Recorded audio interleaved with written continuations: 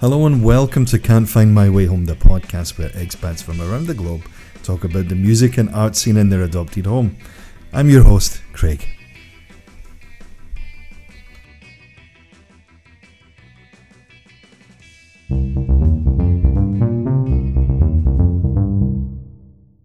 I first started traveling in general. The first time I ever traveled when I was 19, and I traveled to Europe for 3.5 months. I met a German friend of mine who I'm still very good friends with to this day. And she was an exchange student in my hometown. At the time that I met her, through my girlfriend at the time, she and my girlfriend were really great friends.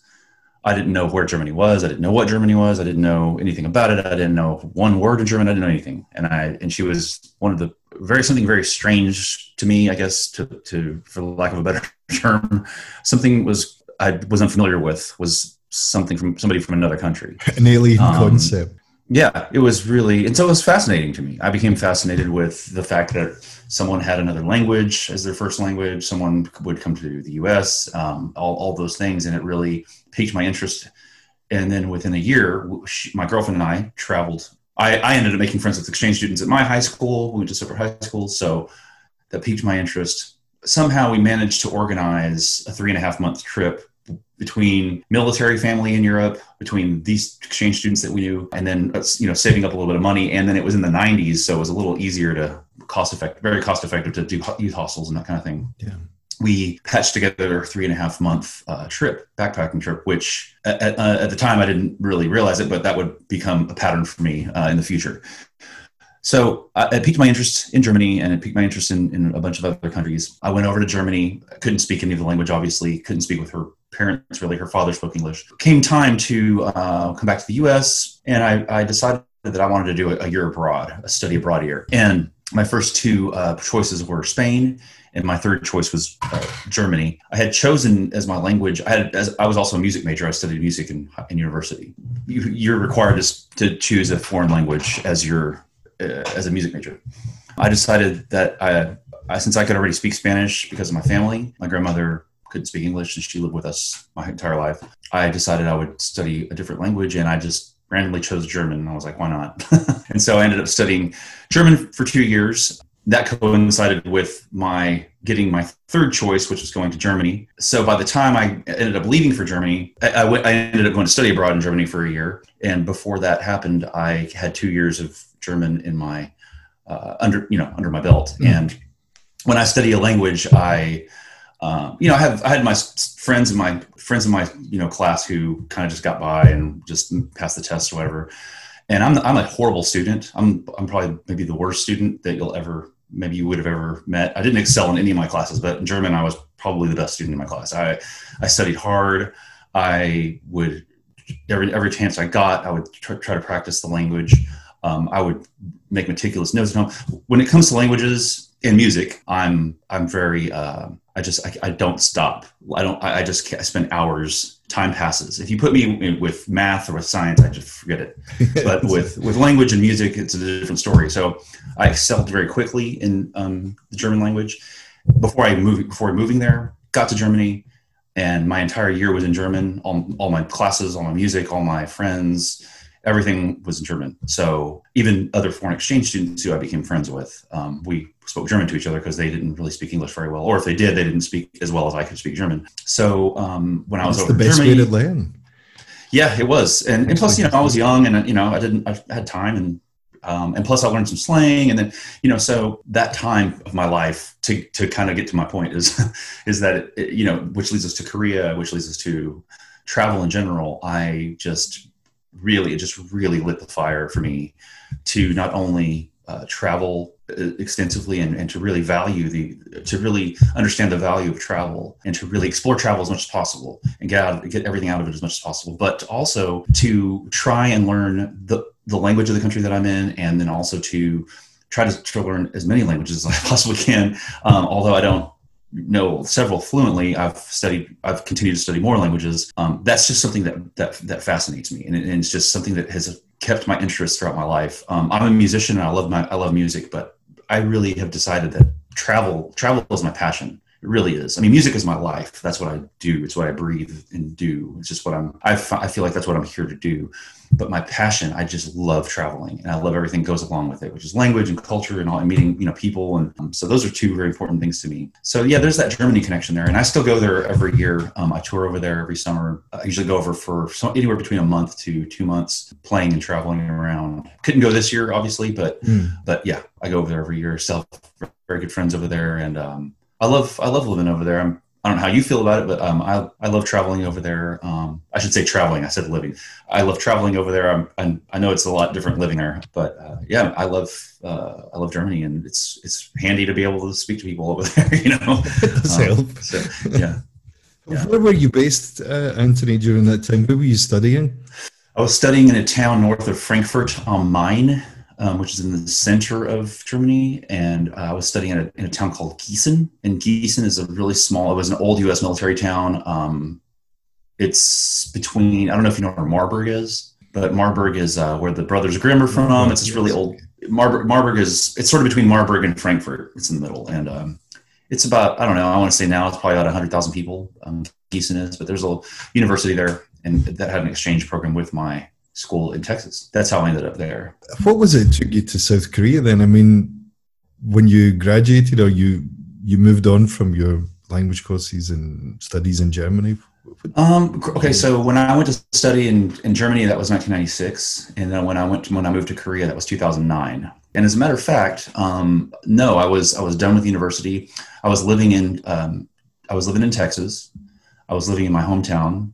Something I wasn't really that's not where I wanted to end up. But I was working at a community college teaching music. I was playing music full time, had a girlfriend, and I was making pretty good money. I had an awesome house with a music room and all this stuff. And it was great. But it was I kind of just got to a point where I didn't want to be there anymore. It was a lot of late nights in bars, playing till 2:00 in the morning and waking up, whatever the next day, partying, and it was sort of this circle, and I was just like, what is this it?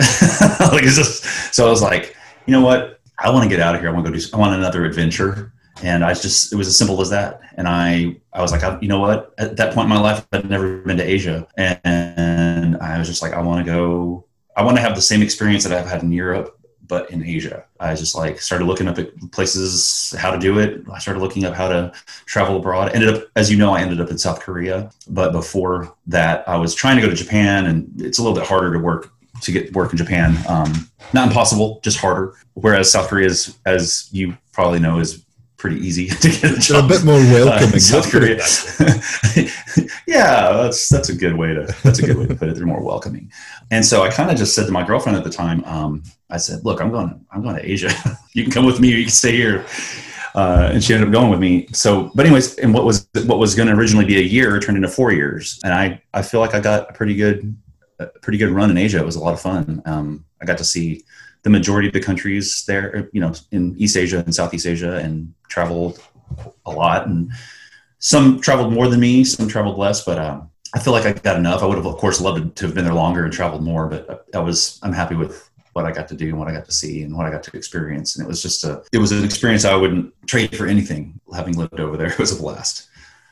Some of the people you meet and the relationships you strike up, whether it's involved in music or your hobbies, painting or sports or whatever it is, but you can meet these other like-minded people or people you work with, and your social circle kind of expands, and then you become friends with local Korean people, and it gets bigger and bigger, and then it it does feel like home. Yeah, and that's the beauty of traveling, is that you experience all these things. I mean, traveling is tactile, and it's in the learning sense, in the sense of learning. You're there experiencing the culture, you're experiencing the food, you're having to survive, you're having to adapt, and you're meeting all these people that are going through the same thing as you. So it's just a real educational experience. And the interesting thing about being in Korea is that, as an English teacher, was that in your community, you already have several things in common. Just by default, you have several things in common with people. You're going there as teachers, so you have that embedded in your personality. You have to be outgoing, you have to be organized, you have to know how to entertain and be fun. But you're also adventurous and crazy enough that you all went halfway across the world to go live in this foreign country. I mean, those are two things, right? And then you have to have a love for travel. Why else would you do that? Why else would you have done either of those two things?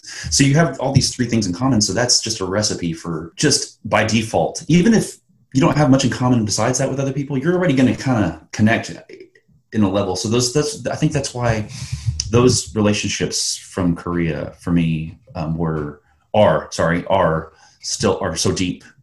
Because then you add to that, you're into music, or you're into art, or you're into theater, or you're into cooking, or you're into, this or that, sports, like you said, basketball, or, you add an additional interest, and you can just get so close to people very quickly, and that's what I really loved about Korea, especially Busan, Busan being the southern, second largest city in South Korea. My favorite city in South Korea. Well, it'd be remiss of you to say otherwise, I think. But I really loved it there, and those are good. It was really conducive to making good friends, like you said, and long-lasting friendships. Yeah. The music scene itself, Anthony, how did you integrate yourself into it? I mean, you turn up with your guitar and you're kind of like an open mic night, or what was your way in? Well, that's really interesting because from what I understand, what I was told before I got there was that there was a music scene, but people weren't making money, people weren't getting paid. And, it was, I want to say that probably either maybe myself and my duo had something to do with the development of it, or we were just there at a time when it was ready to happen. But I think, I certainly made efforts to put shows together, a lot of fundraising shows and things like that, and, made friends quickly. But to answer your question directly about how I got involved, it's kind of funny because it kind of did happen like what you said. But before I went one of the reasons I left left the United States and went to Asia was to get away from playing music. I was trying to leave. I wanted to just stop, because music at that time was representing to me, like I said, being in the bars, playing till last call, waking up hungover. Like, it was just, I felt like I was losing my focus of actually being creative and just using music to make money back in the US. And I kind of wanted to get away from that. I wanted to go teach English in an elementary school near a Buddhist temple and become enlightened, and I wanted to really experience something else. Yeah, I knew that I was in need of some sort of spiritual. My soul needed. I call it a baptism of fire. I knew I needed that. I knew I needed to kick myself in the ass and just do something different. So I was leaving the United States to go to Korea to experience that, to leave it behind. So the point is, I wasn't looking to play music over there when I went. I did take my music. I did take my effects and my guitar and everything like that. I'm not sure how familiar you are with the city of Busan, or all the bars, or the old bars, or I don't remember the time that you were that you're. I was there I lived predominantly in Seoul for my time there, but I was there from 2000 to 2017. Okay. So you remember O'Brien's on at the Gaia stop? Yeah. It's O'Brien's was the old expat, for anybody listening. It's your expat Irish bar that, strangely enough, was not owned in any part by anyone Irish. No, it's funny that. It's like owned by an Australian guy. Yeah, there's a common theme with Irish pubs. Yeah. So my girlfriend and I at the time, who had come with me, she was also part of my music duo, or we were not my music duo. We were a music duo together. We were just we went to that bar just to have a beer it was the week that we arrived in Busan. It was like the Tuesday or Wednesday or whatever it was that we arrived in Busan. And it happened to be the Wednesday before St. Patrick's Day. We were just sitting there, and the owner was there, and a couple of guys at the bar, and there was nobody in the bar. We were just sitting there talking, and we had just moved, and we were talking about, they were asking us about ourselves, and yeah, we're musicians and we play, music. And the owner was just like, well, do you have a gig this Saturday on St. Patty's Day?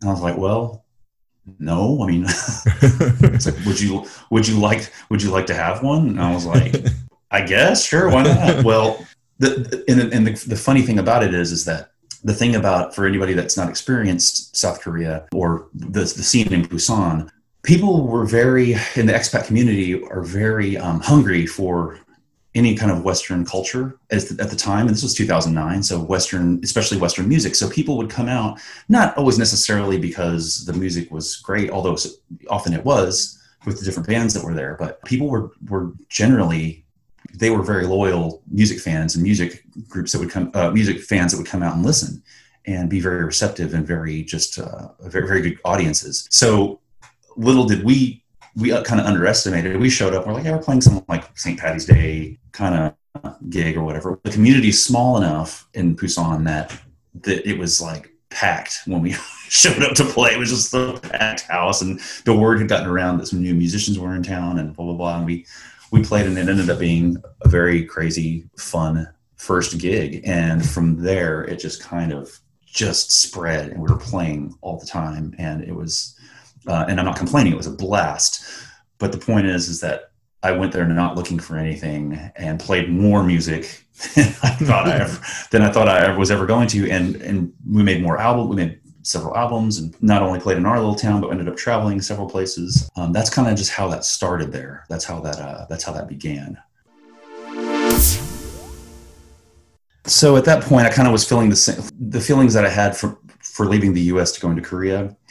I started having the same feelings in Korea, and I just like, man, I could. Thankfully, at that time, I had become.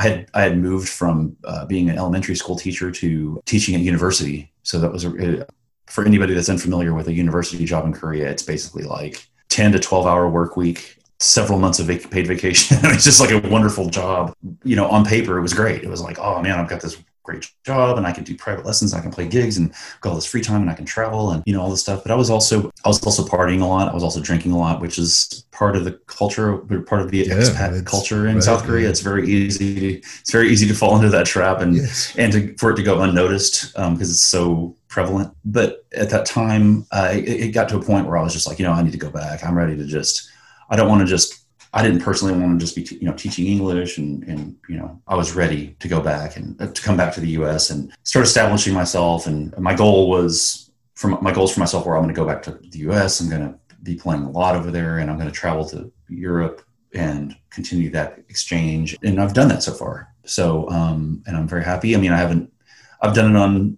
the level that I'm comfortable at, and that's just kind of what I want to continue to do. And but it was just time for it was time to leave. It was just time for a change. Right, it's the next chapter. Yeah, yeah. Actually, I saw on your website that you've been playing this weekend. Yeah, as we're speaking, it's on a Sunday, and yes, you had a show Friday and Saturday. I think you're playing most weekends, eh?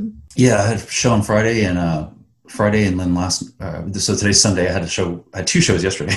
Last night we played my violinist and I played a very very awesome and beautiful backyard house concert last night. It was wonderful. So and I live in Austin, which is the capital of Texas. So this was pretty far south Austin, but it was just a great audience, and played a lot of original music off this new album that I just made. So it's really wonderful. You get those kinds of gigs where people are really listening, and then you still get the kind of gigs that are you're in the corner playing, and maybe you're kind of in the way.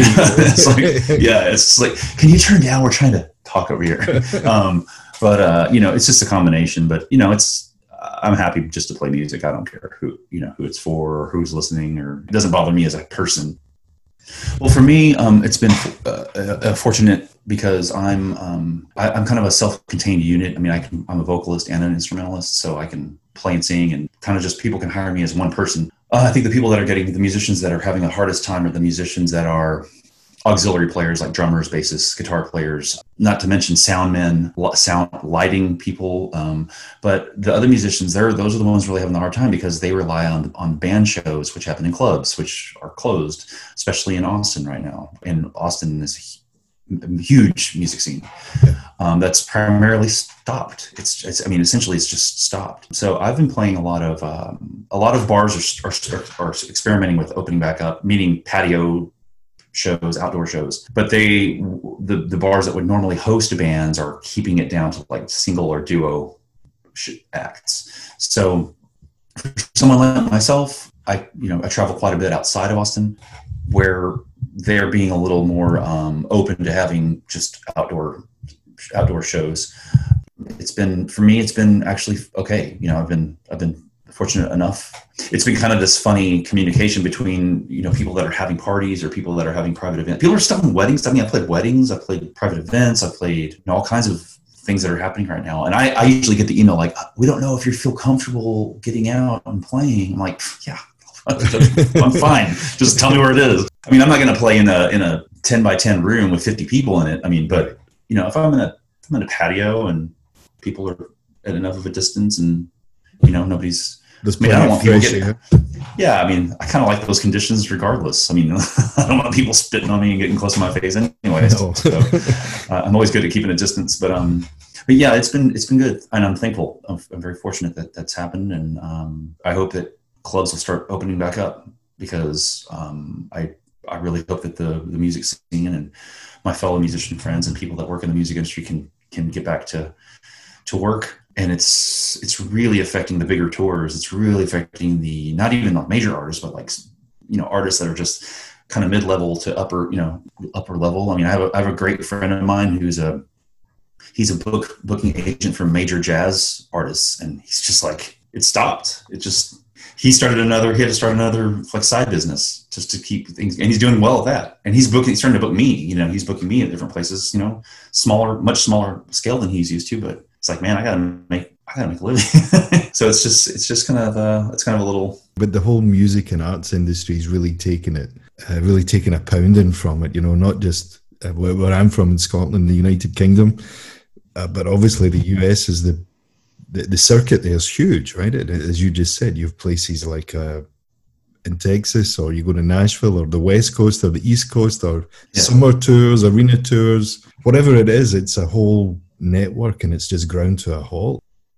Yeah, man. It's hit everyone really hard, which is a nice segue into your own new record. Let's cheer ourselves up a little bit. Your new record's called Acres of Diamonds. Can you tell us a little bit about it and the concept behind it? It's a great album. Yeah, so I'd say thank you, by the way, thank you for that. The concept behind the album, I guess. So the title of the album is called Acres of Diamonds, and then there's a little subtitle kind of underneath on the title on the cover on the album, at the bottom of the album, and it's in Spanish, and it says Los Grandes Éxitos, and in Spanish that means the greatest hits. And I kind of slid that in there as a little inside joke with myself, because there's 9 songs on the album.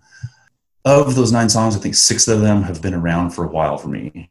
They've kind of just been recorded at home or recorded in other people's smaller studios and released. And basically, I took off several songs that I feel stood the test of time, that people have consistently come to me and said, like, that song's great. Oh, I can't stop listening to it. I love this. Can you please play this song? I mean, over the years of performing, even as far back as 15 years. And I've decided to take those songs and re-record them and give them real proper attention. And I put out this album because it's just like documenting this part of my life. So that would, if there's a concept, I think that would be it, is that I was documenting those works, kind of just like taking a little snapshot of those songs and putting them out. And, I'm at this point in my career where people are going to listen to this album. They don't know who I am. They've never heard these songs before. And so these are brand new to a lot of people, and to friends and people that have been listening to me for years. They're just happy they're like, oh my gosh, I'm so glad you put these all in one album. Like, and so it's just something that's just been really, I would say that's the concept. If there were a concept, that would be the one.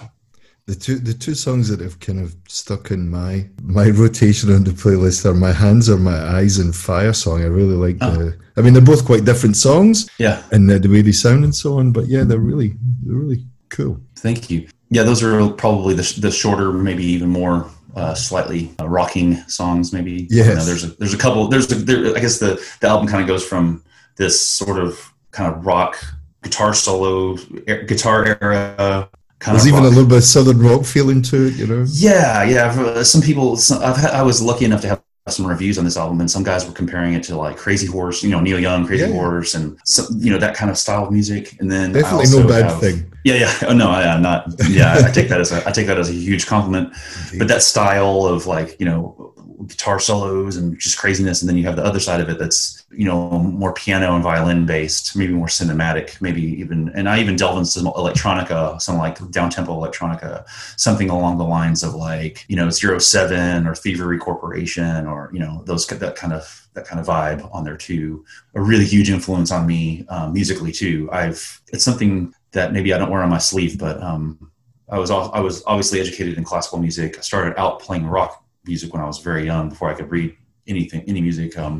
with metal and hard rock. And then I got bitten by the classical bug when I was like 17. I was just like, I discovered who Bach was, and it blew my mind. And I still obsess every day over Bach, and just, you can't, he's just you can't even begin to scratch the surface of who he was as a human, even if you study him endlessly. And then, later on in life, I would say about 20 years ago, I really started getting into, I guess what you would call like chill electronica, or like, that genre. And there's a lot in there. What I love about that genre of music is that there's a lot of musical sophistication, meaning like harmonic sophistication, a lot of really cool choice, a lot of unorthodox choices that the composer makes or that the songwriter makes, that are so subtle that as the layman wouldn't necessarily notice it. But to a trained musician, it's just like, wow, that's really cool that they did this. And you find this in so much of the music, like of the bands I mentioned. Like, I don't know how familiar you are with that genre, but one of my favorite, I love, one of the artists I love so much is Goldfrapp. I don't know if you know who Goldfrapp is. He's from the UK. Portishead and all, that kind of stuff. But Alison Goldfrapp is just, she's one of those writers that the song itself, the lyrics are great, but then whoever's producing it, and I'm sure she has a lot of say in the production too of her albums and her songs, just the orchestration and the chord choices, and just some of the subtle things they put into the production they're just really great choices, and really it intrigues me as a trained musician, and it's intriguing and interesting to me, and I find that sometimes more interesting to listen to than songwriters. I mean, a dude with a guitar is just not really that interesting to me anymore, and I don't care how good the words are, and I really hate to be that negative on that genre of music, because that's important to me. Lyrics are important to me, and songwriting is important to me, but I can't, it's really hard for me to sit in a picker circle or go to an open mic and hear 20 people play their original song, because it's just, they kind of start to sound the same after a while. There might be a time and a place for it all, eh? Yeah, and I think that's there's an Austin musician. He's pretty well. He's very well known in Austin. I mean, he can pack out a 2,000 seater in Austin. His name's David Ramirez. I don't know if you know him or not, but he's a songwriter. But he's one of those guys who I guess you would put him in the Americana genre. And he's a songwriter, acoustic songwriter with vocals. But his albums are another one. It's very interesting, kind of like, I don't know, Calexico, I guess I would say, Americana kind of stuff. I don't want to limit his genre. Calexico, but one of his really good. Yeah, one of his quotes I love is just like, I heard him in an interview, and he was just like, man, if you're getting up on stage with just you and a guitar, you got to do something different. I mean, you got to stop. You just got to stop doing that. And I was just like, thank you for saying that, because I feel that, nothing against people that get up and sing and play guitar, but it's just like, man, I kind of don't want to just sit here and analyze your lyrics while I'm listening. There's got to be something that compelling, It's almost like the lyrics have to be they have to be disguised as part of the song. They got to flow together. It can't be like, okay, now I'm going to listen to this person's diary, because that doesn't sound interesting to me. So that gets us back to electronica music, that's something that's just the source of just like always fresh ideas that aren't in your face. They aren't in your face, and they're not trying to prove a point. It's just like, there's this cool little sound over here that comes in every couple of bars or something, just random stuff that it's really interesting. That's influenced me for the past couple of decades now, I guess. You might have a more like subtle nuances, and as you were saying, things that you maybe don't expect to happen in the song, and it sounds good. I mean, that's like an end result. Eh? It's nice. There's one album that I want to kind of just briefly before we move on to touch on that I think also doesn't have anything to do with electronica at all. There's two DJs from Australia, and they're called Avalanches, and I'm not sure if you've heard of that duo, but they did an album, I want to say probably about 15 years ago, and it's called Since I Left You, and the album is completely made up of samples from records. It's funny how the album kind of tells a story, and it follows all these different genres of music, but it's just sampled voices and guitars and violins and drums, and it's just a really, like, it's like you're watching a little film. It's like you're watching a little movie, and they're just telling this story about how this person went through this without saying it. They're telling a story about, since I left you, I found a world so new, and they just go through this, like, kind of, you're on the beach, and then you're in the club, and then you're kind of going through, it's just but it set the record for the most for the most samples ever used on an album, and things like that. I think are just creative. That's why I'm a big advocate for that style of music. I know there's a lot of purist musicians who say, electronic music isn't music, or rap isn't music, or whatever. Well, I mean, that's like saying Vietnamese food isn't food, or whatever. It's like everything is music. It's just the instrument that you choose to make it through. I would argue that there's people that play guitar and sing that don't make music. I mean, it's not what the instrument you're using. It's the spirit behind it. It's the creativity behind it. And so, anyways, I'm a big advocate for that genre, and I've drawn a lot of inspiration from that. But I wanted to mention that album because it's a really cool. It's something. It's one of my favorite albums. I shall need to go and dig that one out. I don't know much about that at all. Where can we find you on social media? The best place to go is my website, anthonygarciamusic.com. That would be the best place to find me, or the best way to search for me on Instagram. It's Anthony Music, but there's no A. I put the at instead of the A. See what I did there? Good. And then there's also Facebook. I have a Facebook page. All these links are on my website, anthonygarciamusic.com. And that's probably the best way to find kind of videos and kind of what I'm doing. And then, of course, on my Spotify links, and everything is there. YouTube, all that kind of stuff. So we shall link it all accordingly. What are you working on next, Anthony? So right now, I have a second album finished already. It's just a matter of recording it. And then I have, I'm working on a solo guitar album right now. I guess like a Spanish style original solo instrumental guitar album. And that's kind of what that's my next thing I'm going to be putting together. But I really want to get back over to Europe. That's my main thing is, and it's hard to plan it. It's just really hard to plan it right now. Hopefully the new year brings us some better vibes. Do you have time for a top 5? Yeah, sure. What's a guilty pleasure for you, Anthony? Something that maybe you shouldn't like, but you do, Man, it's really funny. I really, like I mentioned before, I love electronic music. It's so funny. That's what I have playing at home. And it's kind of like, I guess it's funny because when I'm at home streaming, I found some really great online radio stations for this, by the way, but I'll be streaming it and I'm like, man, if any of my friends walked into my room and heard this going on, it kind of sounds like either I'm listening to the Weather Channel or I'm like in some kind of like, some club, man. Like I just have it on my stereo all the time. That would be kind of one of my guilty pleasures, but I don't really feel too guilty about it. I like it. I think it's just some music friends would probably be like, really, you listen to that's it. Yeah. Or classical music. I have classical music and that music going on. I don't listen to like at home. I don't listen to rock, or I don't listen to anything like that. I mean, I don't listen to rock and roll songwriters. I don't listen to, anything like that. So it's kind of funny. That would be one of them. Excellent. This takes us into the second question then. So it's, who should we be listening to? Tell us someone who maybe we're not familiar with that you can enlighten us about. Wow. Let's see here. That's a really great question. As far as like new music goes, who I'm really liking now? There's a guy, he calls himself Home Shake. I'm not sure if you've heard of him or not, but he's a single, I guess he's an individual. I don't really know much about him as a person, but I just know that I like his music. And we were talking about the style of electronica. In electronica music, you might take a loop and it repeats a certain instrument several times in a row. You don't have to do any, you can take a drum pattern, you can take a bass pattern, a keyboard pattern, a guitar pattern, whatever.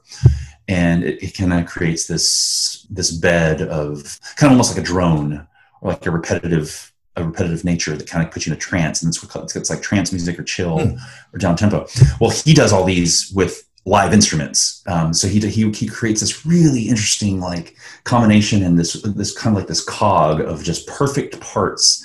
It's almost like hip hop where they'll have like just these really sparse parts, or like James Brown, he'll have like this sparse drum part and this sparse bass part and this sparse guitar part, but they're all put together. And, but he's also kind of like a chilled out kind of music. So his music, his band or his artist name is called Home Shake. And, his stuff's great. And it's not technical. It doesn't get all over the place. It's just, it doesn't get in your face, but it's really unique. It's really unique. Kind of makes you think when you're not really prepared to think, but it doesn't force you to think. So I like him a lot. That's definitely another one for me to check out. Until you're filling these for me today, I'm pleased about this. Yeah. What's your go-to? We can use the Korean word here. What's your go-to Noraebang song? or karaoke for those who are not initiated. Wow. Oh, this is really because everyone's done it, right? This is karaoke. Noribong, for anyone who doesn't know what that means, is karaoke. And the Chris Stapleton version of Tennessee Whiskey, I'm embarrassed. That might be my guilty pleasure. I'm embarrassed to say that. I don't know if you know that song or not. But, I do. I'm a big fan of Chris Stapleton. Actually. Yeah, man, he's a great singer. He gets a lot of flack because he's so mainstream, but I think he's a good vocalist. So I like that song. And then also Bruce Springsteen, Born to Run. that's the other one. I'd say those are my two karaoke's. They both fit a guilty pleasure as well. As a kind of there's a little twist on the end there. Good old days in the Noribang. Yeah. Favorite venue, Anthony? Earlier we were talking about playing some of these porches or open venues nowadays, but maybe in the past or somewhere you would like to play that you haven't quite made it to yet. What's a favorite venue of yours? I guess the only thing I can really answer that with is like maybe the favorite place I've played. You know, a lot of playing has to do with the audience response and how great and how comfortable you feel with the people that are there. So that would really, probably cancel out in the physical room itself. And I'd really have to think about that. The one that comes to mind would have to be, there's a great place. I don't know how familiar you are with New Mexico, but in New Mexico, there is a little town called Ruidoso, and it's a tourist town, ski town. I play there. Well, I usually play there twice a year, and they have a nice stage area, and, tickets and everything, all that stuff. The people there are just the kindest, nicest people. And I usually go there and play a solo 3-hour show, but it's like a concert. I sit there and talk to people on stage, and they're in there listening to music. I mean, there's like a piano on stage, and it's like a proper show, And so I always love playing there, and the owners are just great. One of my favorite places I've played. I've played a lot of great venues, meaning had great audiences, just people that are, and I don't mean like the number of people. I'm talking about the quality of the audience, and just people really, when you talk to people after the show and people are just kind and just, I like those shows a lot. We can just really just touch, connect with people. And that's what I like the best. Did you notice a difference playing to a predominantly expat crowd? Let's just say expat, because I'm sure there's local Korean people in there too. A difference between playing to predominantly expat crowds to the crowd you were used to playing in your home? Oh, night and day, completely night and day. And I loved playing in South Korea. I mean, that was probably maybe even some of the best, on average, the best audience response, because like I mentioned before, people were so hungry for anything Western. And when I mean hungry, I mean literally, like, give me a Whopper, or give me like, you know how it is. You go down to Itaewon in Seoul, and it's like, oh my gosh, it's like Disneyland for like American for like Western food. It's like, that's how they were with music. It was just like, they wanted to just feel like they were in a bar back home, and they could sing along to whatever songs that were from the US or from England or wherever. And I felt that it was a really, really, really, it was just such a great response all the time. People were just there to listen, and it didn't matter if there was 100 people or if there was 5 people, or, it was always a good response, good connection with people. The working conditions that people are in, a hard day, or a hard week in the Hag ones or the elementary schools. That thought just entered my mind just as you were saying that. It's just like, we're all working Monday through Friday. We're Sunsing Neem, or we're teacher, Anthony teacher, or Craig teacher, and then come Friday, 3:00, we turn into the Tasmanian devil. It comes for 48 hours. We're free to terrorize the peninsula and drink ourselves into Monday, like that. So it's just, so gloves come off, and especially, and then there's music added to that. Wow. Yeah. Now people are just ready to party, It was always a fun time playing over there, I think, Last question for you, Anthony. Sure. Who would you like to collaborate with?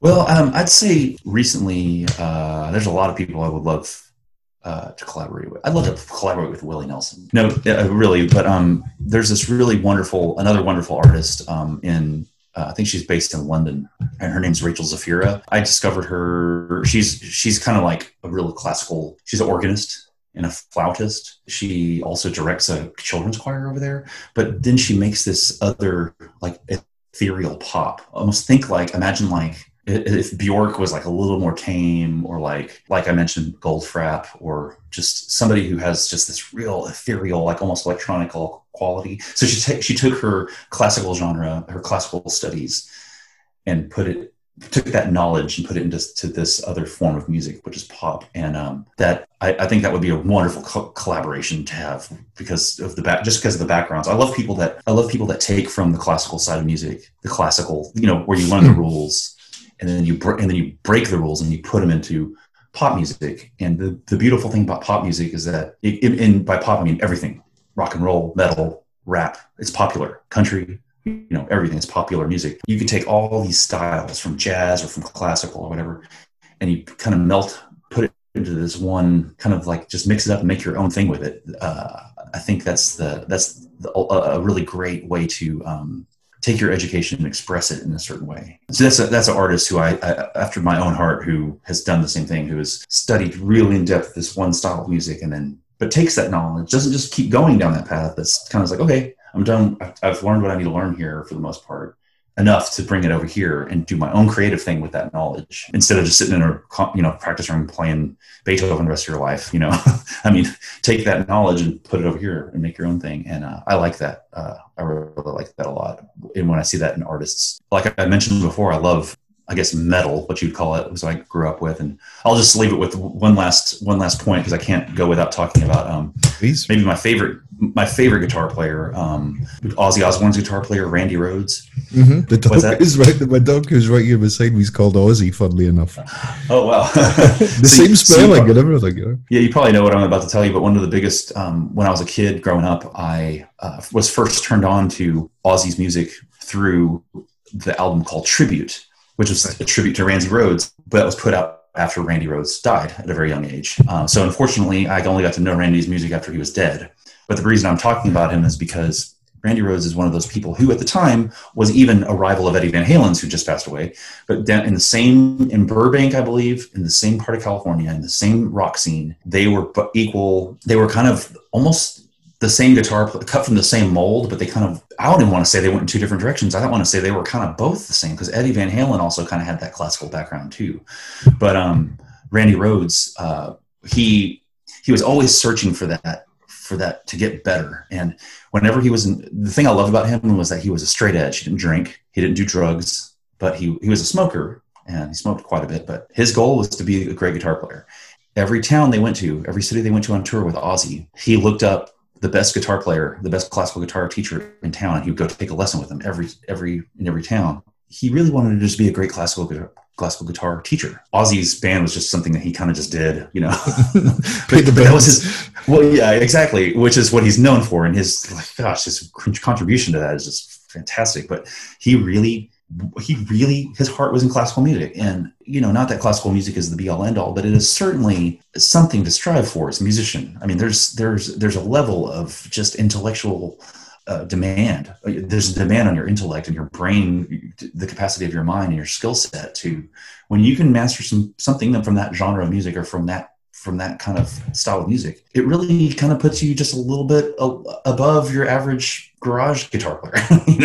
I mean, your licks get better. If you can play these licks, well, you're gonna be able to play better licks over here, And so I think it's a means of improving yourself. And I really love that he strived for that kind of perfection. Whereas like Eddie Van Halen strived for, he didn't really care about sounding like somebody else. He wanted to sound like himself. Yeah. So those were two, maybe that's where they differed. Eddie went on to become who he was. And I think, man, Randy Rhoads is just as great. I mean, I love both of them, but I think he's a really underrated guitar player who, getting back to the classical side of music, influencing pop or rock or whatever. I think it's important. It's something that I still strive for every day in my music. And I've taken a page out of his book, so to speak. Man, that's a nice analogy, because one of the lasting memories you might have of these two guitar players, let alone the music, but there's either video footage of them or on posters and so on. And both Eddie Van Halen and Randy Rhoads, they both played with a smile on their face as well. Yeah. They both had that kind of impish grin kind of thing to say, like, how much fun they were having at the same time. Yeah. And playing an instrument, that's exactly what it should be, that feeling of joy and to express yourself, whatever level you play at, but to be able to express yourself. Yeah, and it's like, and to show it's like, that's their happy place to use a terrible, phrase. But when you find that space with your instrument, the reason you get so good at it is because you can't put it down. Like it's like you kind of want to just keep doing it because it's so much fun. And it's just like, oh, next thing you know, it's like, oh, you're in front of people. Cool. I mean, I would be doing the same thing if I was in my Randy Rhoads or Eddie Van Halen. They would be doing the same thing if they were just in their garage or if they're in front of all these people. I mean, it just brings them joy. They are living for the means. They're not living for the end. They're living for like the journey of improvement and expression and exploration. And some people live for just getting to the end and making money, and that's what separates the artist from the pop idol. Right, the Voice or whatever it is, whatever. Yeah, exactly. Whatever this week's talent show is.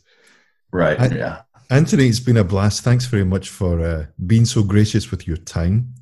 Yeah, man. Yeah. Thanks for getting in touch with me too, man, because to get to do stuff like this. So it's really nice. Thanks again, and good luck with everything. Definitely check out Acres of Diamonds because it's a real treat. Thank you, man. Appreciate that. Hey, man. Thank you. Have fun in Dortmund. Be sure and have some quark for me and some. My favorite part of the day in Germany is breakfast, man. You get some muesli, you get some quark, and go to the bakery. Oh. And then y'all have that Jacobs coffee over there, man. It's like, that stuff's good. It was on sale yesterday, actually. Oh, really? As well. The good stuff was at Aldi. At Aldi. Yep, funnily enough, it was. Oh man, Aldi, man. This is one of the great things. It's hidden from the outside world about Germany is the bread. The bread here, the bread and the beer. That's the only two things you need to survive here. Bread and beer. You know what I found? Whenever you're back in town, back in this neck of the woods, we should find a socially. Yeah, man. I'll definitely let you know when I'm over there again for sure. Anthony, enjoy the rest of your day. Thanks very much. Hey, man. Take care, man. Good. I hope you get some sleep. Yeah. Cheers. All right. Laters.